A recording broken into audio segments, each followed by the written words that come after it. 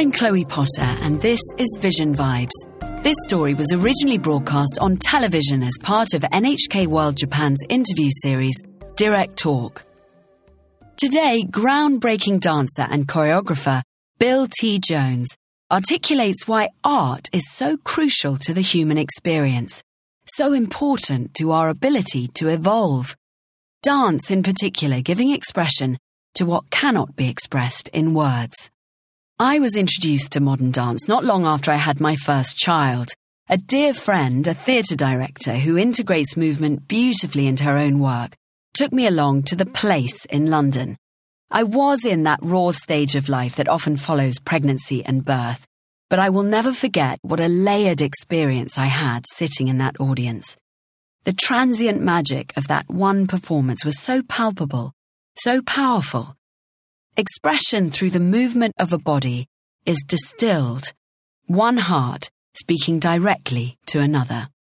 Bill has given his life to the art of dance, using it as a form of activism and a way to protest, as inquiry and investigation, as a way into connection and love, and as a way to process and digest his pain. It's clear that art will be critical to how we all process and digest the pain of this era, not just COVID-19 and its many impacts, but also the racial reckoning accelerated by the death of George Floyd. Enjoy hearing Bill talk about his life and learnings, and I'll meet you on the other side. Here's narrator Hannah Barnes.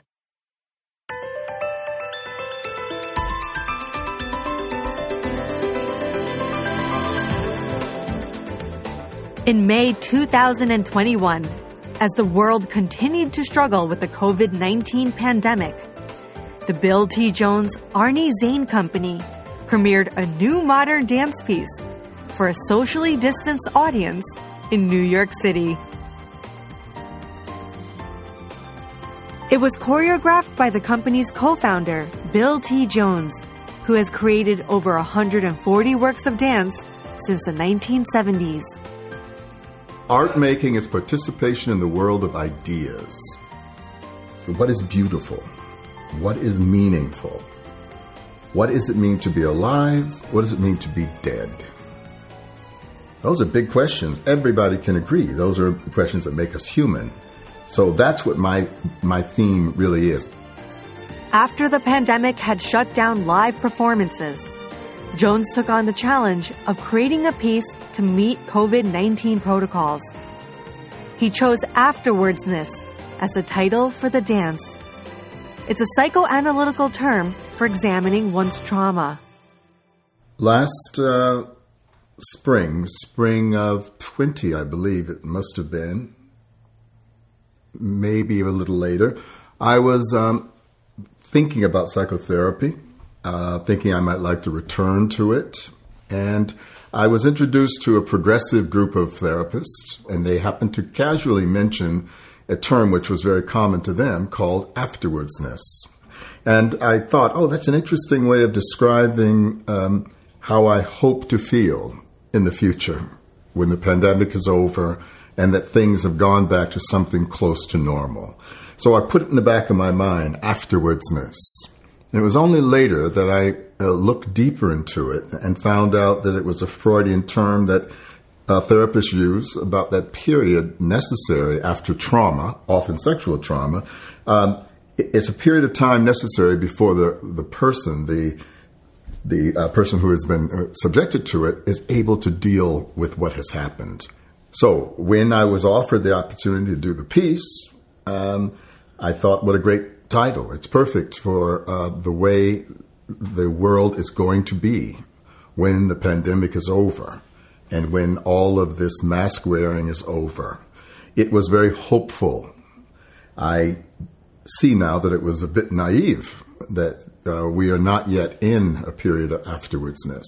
But I like that because it speaks something about how this pandemic has affected many of us, those who are creatives and everyone else as well. This feeling of let's get back to something we know. On March 12th, 2020, all the theaters in New York City were closed. The spring season of Jones's company was canceled indefinitely. When we shut down in March, we knew that we did not want to let our performers go. We had to close our theater, but we wanted to keep the performers on salary. And Janet Wong had the wonderful idea that, yes, we should keep them on salary, but they should be required to continue to study. We actually had the benefit now of years of videotape of me dancing when I was really at my peak, and dances that I've made on other bodies through my body. So it was one thing that Janet has much more faith than I do, Janet Wong, give these young, inexperienced performers videotapes and have them figure out what it is. Watching Jones's choreography on videotape during the quarantine, his company members learned phrases on their own. When the performance venue, the Park Avenue Armory, commissioned Jones to create a dance piece to be performed in its large drill hall, he found a way to put these phrases together. He needed to adapt to a new rule. Dancers were not allowed to make physical contact with one another. Art making, for me, coming out of the postmodern, was always about problem solving.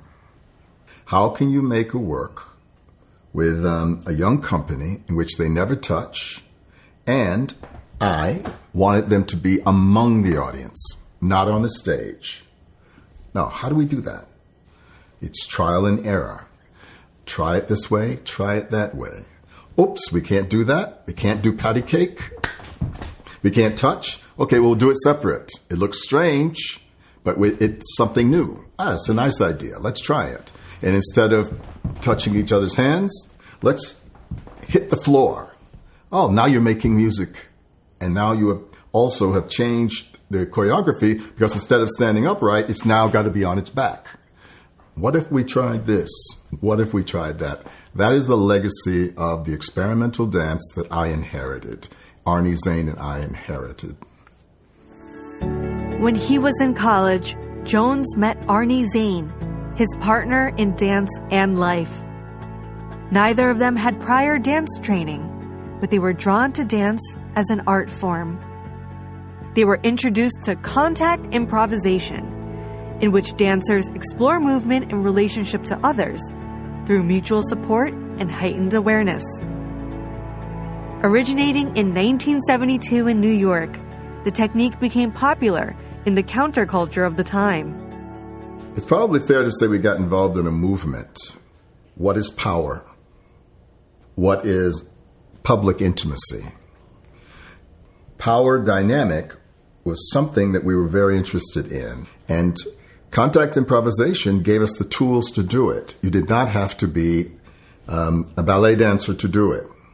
You did not have to have conventional training to do it.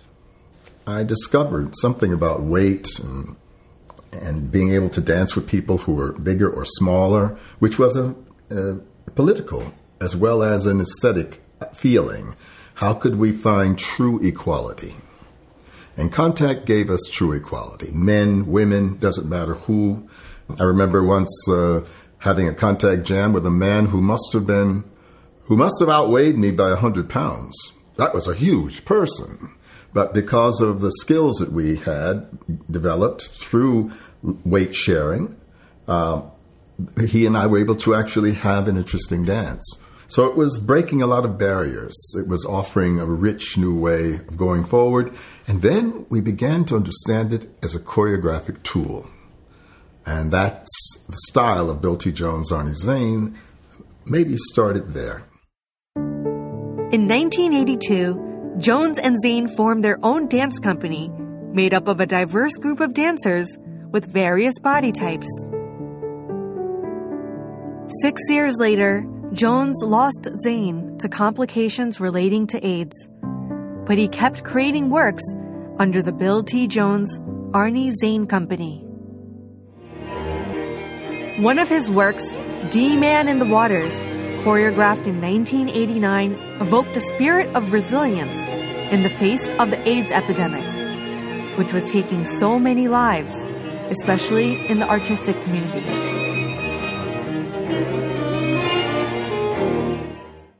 Many of the works Jones has created over 4 decades are highly emotional and resonate around fundamental issues facing society. Life is hard, but art making is participation in the world of ideas.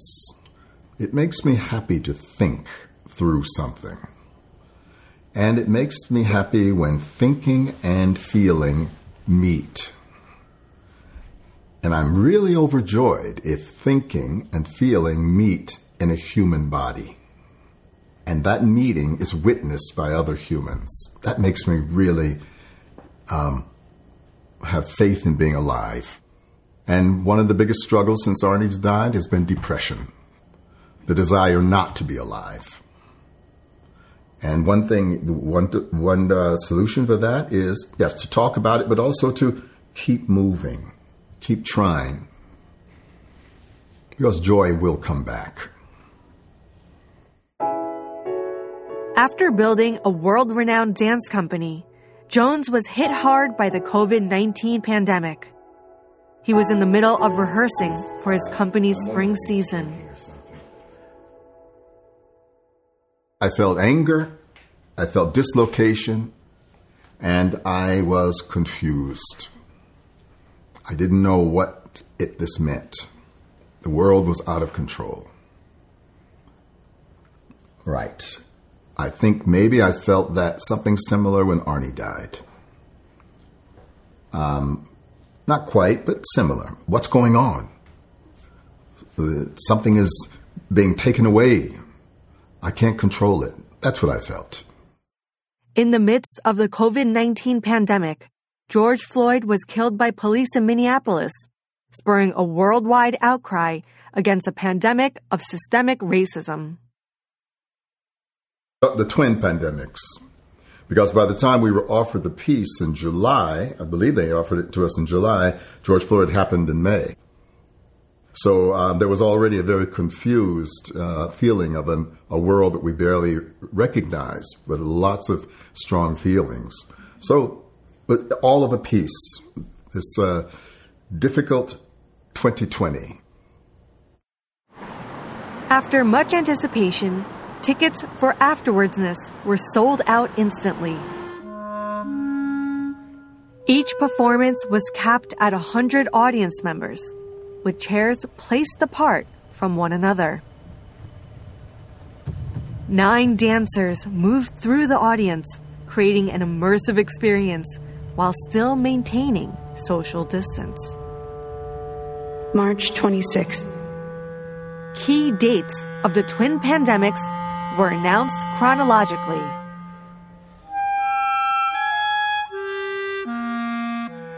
The audience is made of many, many people.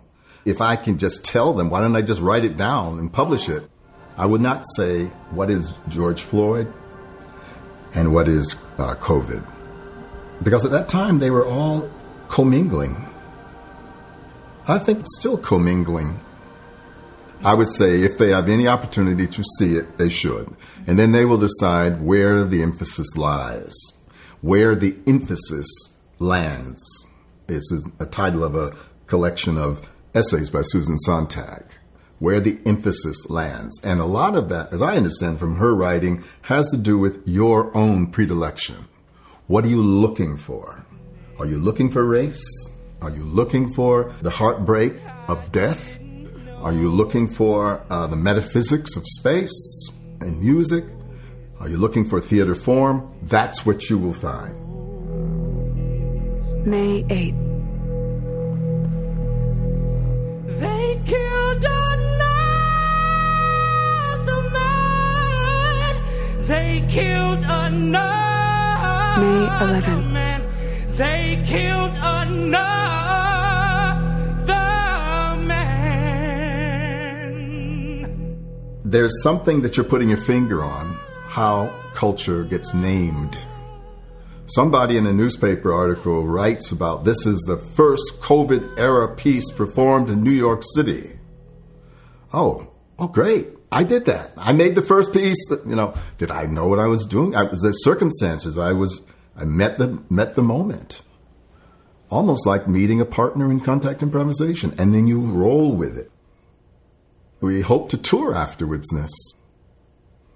And so first of all, what stages are big enough? There's a tour planned for Massachusetts. We'll probably be in gymnasiums. And we were trying to do the math the other day. Maybe we'll have 80 people per night. 80 people. Right now, how can the presenter make any money? How does this work? But everybody wants live performance to come back, and we're going to do our best, even for a smaller group. We asked Jones to write down a phrase that echoes what he learned through this pandemic. The only certainty is change. It's so obvious, isn't it? I think everybody knows that very well right now. We love to have an audience crowding, trying to get tickets to get in to sit like this. We won't be able to do that for a while. The excitement of a crowd. It's not something we can depend on for a while. Will it ever come back the way it was? Better minds than I say it never will. We shall see.